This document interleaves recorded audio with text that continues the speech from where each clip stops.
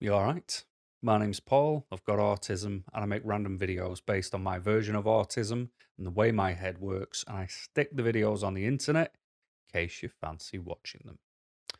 And at the time of filming this video, I'm unemployed, so I thought of money quite recently and thinking of how, to go from a salary to £0 and zero pence can be interesting. But it did get me thinking about money and why I don't have the same thought process as nearly everybody else I've ever met when it comes to money. I've lost friends because we have different opinions over money. Not me, I wasn't the one who disappeared, but because I can't share somebody's belief and conviction over what money is, they just flirt off. Which is a weird. If you don't owe somebody money, I don't see why you should fall out over it. It's a weird thing, but so I just want to pick it apart if you would be so kind as to try and talk my thought process over it.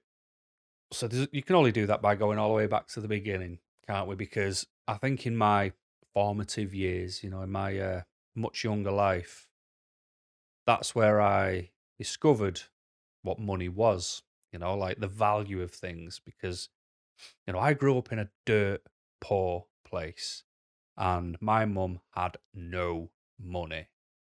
My father, in air quotes, never contributed one pence towards my upbringing. So we lived in a rough area in a small flat, and my mum had no money. And I don't mean there's some people who go, "Oh, I've got no money," but then they've got a bank account with a few hundred quid in it. No, no, you have a few hundred quid, mate. You do have money. My mum would have two pennies in her purse, and that would be every single bit of money left in the world that was attributed to her name. Absolutely everything. There's no bank account with sneaky money in. There was no, envelope under a mattress with some money in. That was it. Two pence would be left in a purse after paying the bills and buying the cheapest food money could buy. And it was tough. My mum ultimately, in the end, developed a stress-induced illness and ended up in hospital, nearly dying. If she'd have lost a quarter of a pint more of blood, she would have been dead. If it was one more day, she would have been dead. She was in hospital for months, trying to rebuild. And I had to go and live with my auntie because of money, because of not having any of it. So we were, I think, if we were to properly look back at it, how we survived is you've got to wonder how. Because I think I've told you about like the standard of food as well, like that time that memory that's burnt in my head where I had a plate of this mince that was just gristle, and there was like a gun pellet actually in the food which was coming out of this tin of gristle mince. And I just said to me, I wanted to leave it. And my mum's like, "Well, look, if you leave that, there is absolutely nothing else." And I'm like, "Well, that's fine, because I'd rather go hungry than eat gristle and gun pellets." And I think the crazy thing is there was a school friend whose mum was convinced I was a spoilt kid, because I was an only child. Oh, must be spoilt. You get everything given. Yeah. You get more at Christmas and birthdays than I can get for my kids. But little does she know that when I was in my 30s, I paid a debt off, for my mum that she still had for buying gifts, and she just kept transferring from credit card to credit card. And you're talking about, a good 30 years on, and she was still trying to just break even on these payments. And I managed to help to get that cleared. And, this is something people like, the jealous lady will never understand. Just actually what happens behind closed doors, you know? But, it's the memories that you live with for it. Like, our house or our flat didn't have carpets. It came with carpet from the last resident and it was threadbare. I remember the concrete floor and just feeling the hatching underneath of the carpet because there was no thread left.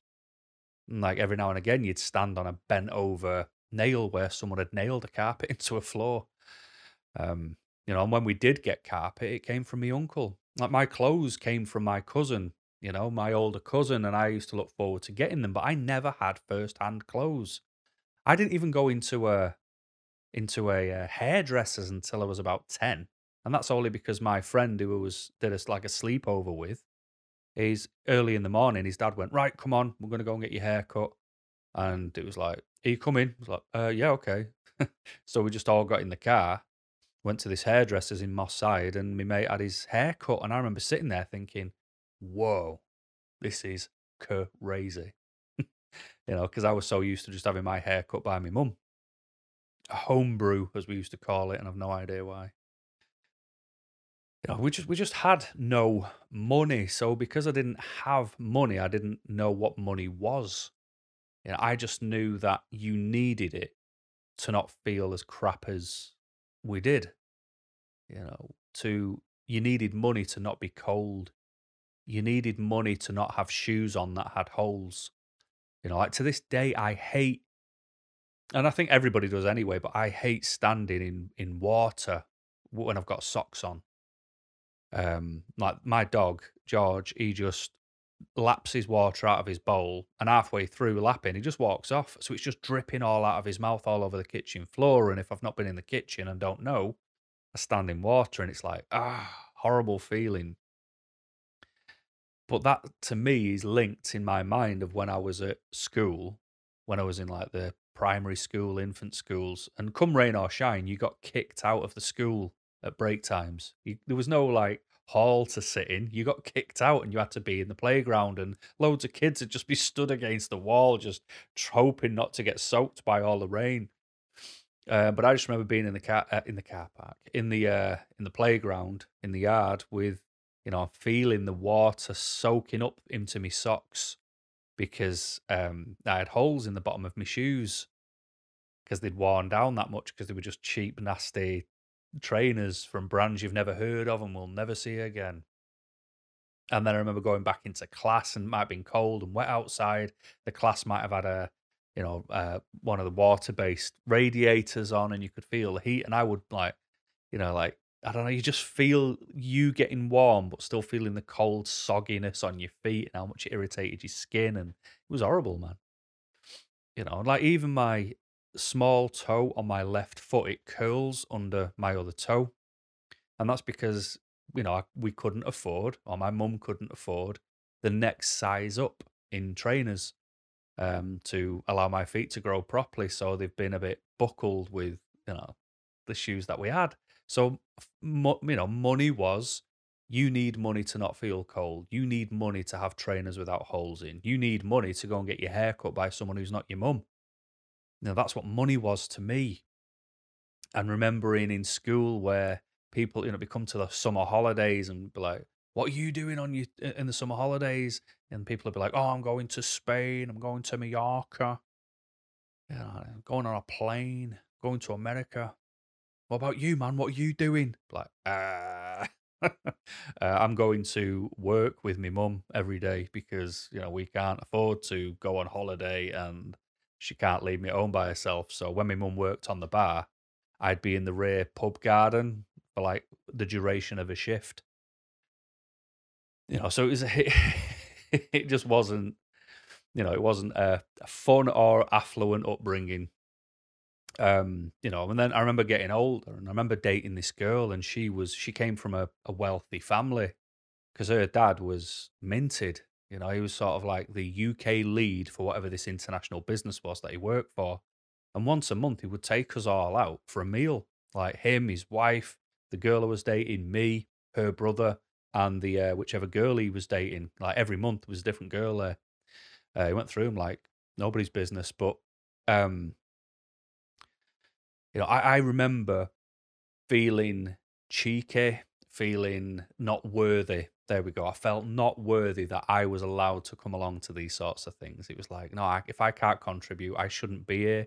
Even eating out, I felt like because I was a dirt poor kid from a dirt poor area, this is what the other side do. This is what the fancy people do. This is what people with money do. And I'm a traitor doing this. This is above my station. I should be going back to to the rough areas and just sticking around there. How dare I leave? And I used to like not get starters. I used to find the cheapest thing on the menu every time and order it, just because I felt too cheeky and I didn't have money myself to contribute. But as bad as it sounds, I dated that girl because she was in my head, and this is going to sound ridiculous, but I was young, so bear with me. She was my ticket out of the hood, you know. Because otherwise I was gonna just stay in the hood forever, and I was never gonna get out, and that was gonna be my life, and that's because I was young and naive, as whereas now I'm fully aware if you want something in life, you work for it. Where you're born, how you're born has got nothing to do with it. It's about your attitude and your ethic. That's what gets you out. That's what stops you being of that mentality, believing that, the brickwork and the air you breathe in that postcode you live in is the reason you can't do well. It's ridiculous. It's a silly mentality, and people need to snap out of that. I've worked hard and I'm showing what I've got for it. And don't get me wrong, life could be 1,000% better, but I also know it can be 1,000% worse.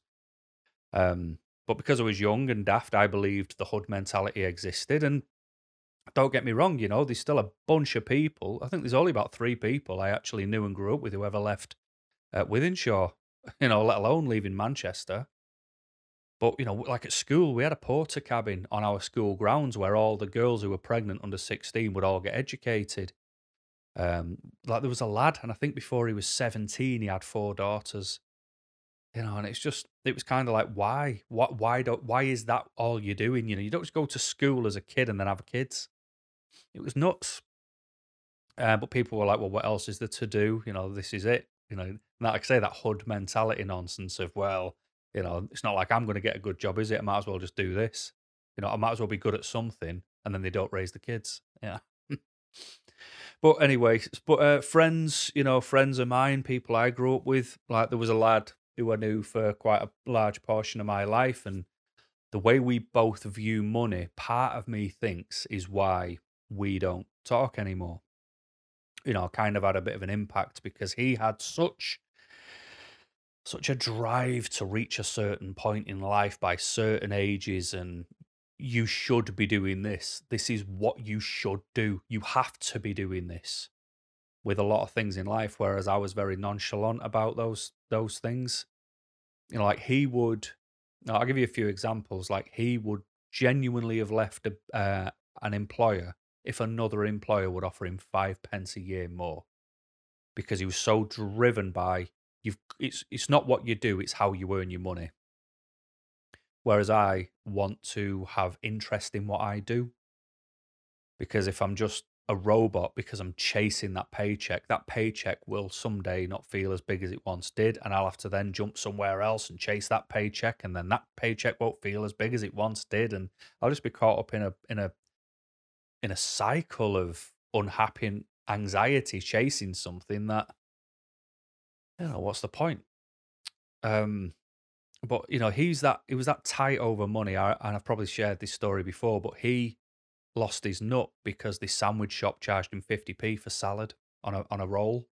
So like one mate got a ham roll or a ham barm if you're from where I'm from, and it's just where I live now. They call them a roll, and I don't want to get into the bread conversation. Everybody argues about what the name is for something about a bread product. We're not doing that. All right. I know there's lots of different names for it. But yeah, one mate went in, got a ham roll. He asked for a ham salad roll, and the difference was 50 pence. And he was walking around holding it like it was the Holy Grail, like staring at it, going, 50p for salad? I can go in the shops and buy those pieces of salad for 50p. Why have they charged 50p? Forgetting that they've got staff, overheads, energy bills, the fridge that it was all kept and chilled in, the fact that a person had to chop it all up and prepare it and actually prepare a sandwich for him, forgetting that people do need to make money for a successful business. And he was even saying, should I take this back? Well, if you can, I don't think anyone's going to accept a sandwich back after you've parted with your money because you're upset with 50p for salad. Salad, 50p. But he was that tight with money that, like, when he used to give a mate of mine a lift home, if they've been somewhere or done whatever, he would always drop him before the bridge. So there was a bridge, literally, like over a motorway bridge, and my mate lived on the other side, literally just on the other side of it. And he wouldn't drive over because he would have to have turned round in this pub car park and drove back over the bridge again. And he would always drop him before the bridge to just not put that extra bit of wear and tear on the car, to not put that little bit of extra fuel out. And it's like, you're really thinking like that. The car he bought was, when he bought the car, and I said, "Oh, how come you've gone for one of them?" He just went, "Because it won't depreciate. It's already a cheap car. It doesn't lose much. So when it comes time to sell it, I won't lose much of the money I've paid for it." And I thought, what a weird way to look at how you purchase things. That's like buying a house and going, right, well, instead of buying a house in an area I want to live in and making it a home, when it comes to sell, like, who cares? It's about what you do now, not what it might do in a million years. Like my car, and the crazy thing is this guy makes big trips up and down motorways in an uncomfortable vehicle. I make big trips up and down the motorway, and I haven't got a fancy car. I've got a Ford Focus, but it's a Ford Focus Titanium X. So it's got comfy seats, it's got climate control, does good miles to the gallon, so at least I'm comfortable. And the only thing I really have to lose is the time that it takes to travel. I'm not, like getting out the car, sweating and feeling gross, and oh, my back's killing because my seats aren't comfy. I don't know. Different mentalities, I guess. But we always just had a very different idea on what money is. He has to chase it because you should earn so much to have a certain lifestyle, to have a certain image, to have a certain house, to have a certain standard of living. You must go on holiday twice a year. You've got to be able to do this. You've got to be able to do that. Whereas I never had any of that. I just didn't want to eat shotgun pellets out of my food. I didn't want to eat gristly mince. I just wanted to, like I said, I did feel like I was imposing when I went to a restaurant, and I just wanted to not feel like that anymore.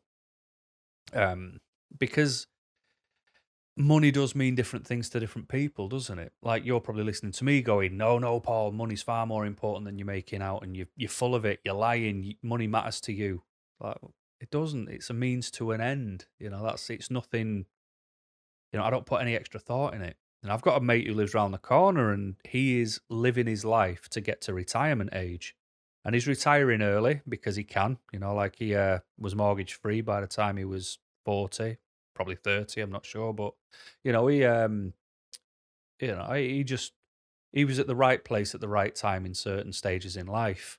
And some things went in his favor, some things went in his favor with a bit of skill as well as luck. Fair play to the guy. I don't, I just wish people happiness and health. I'm not bothered outside of that. But he's doing all these different tasks and jobs, and he's always good at what he does. He throws himself in 1,000%, and fair play to the guy. How he does it is a foreign language to me. But he's chasing a day that might never come because he's chasing retirement.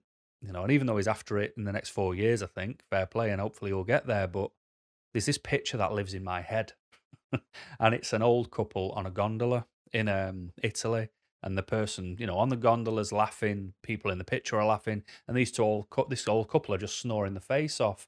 And the quote at the bottom just says, "Don't wait to do everything you want until retirement."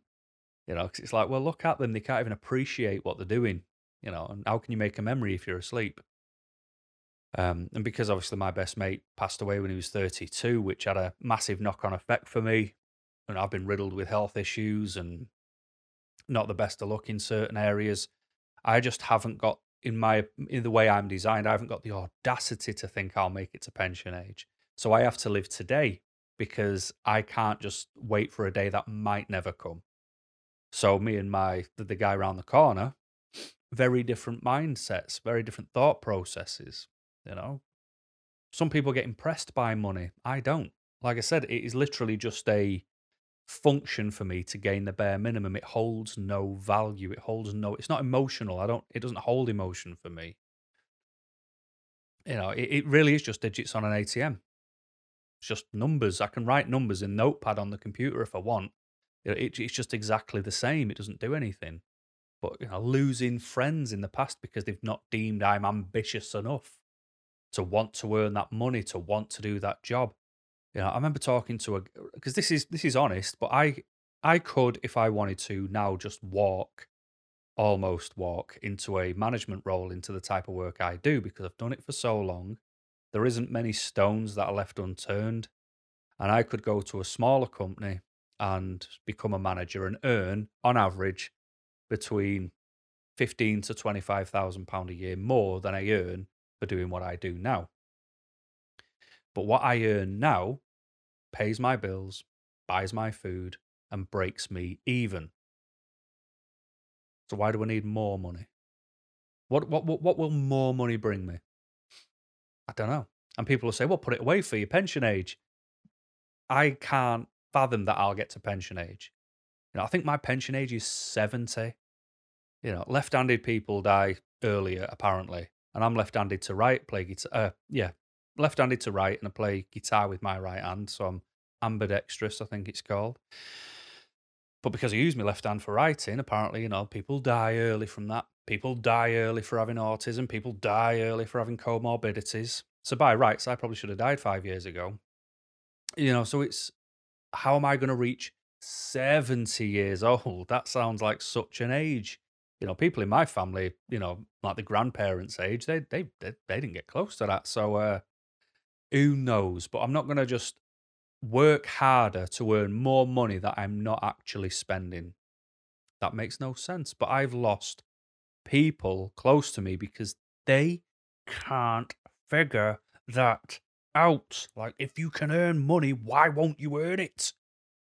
Because, like I said, it's there to earn the bare minimum. All like for me, my ambition was to avoid living where I grew up.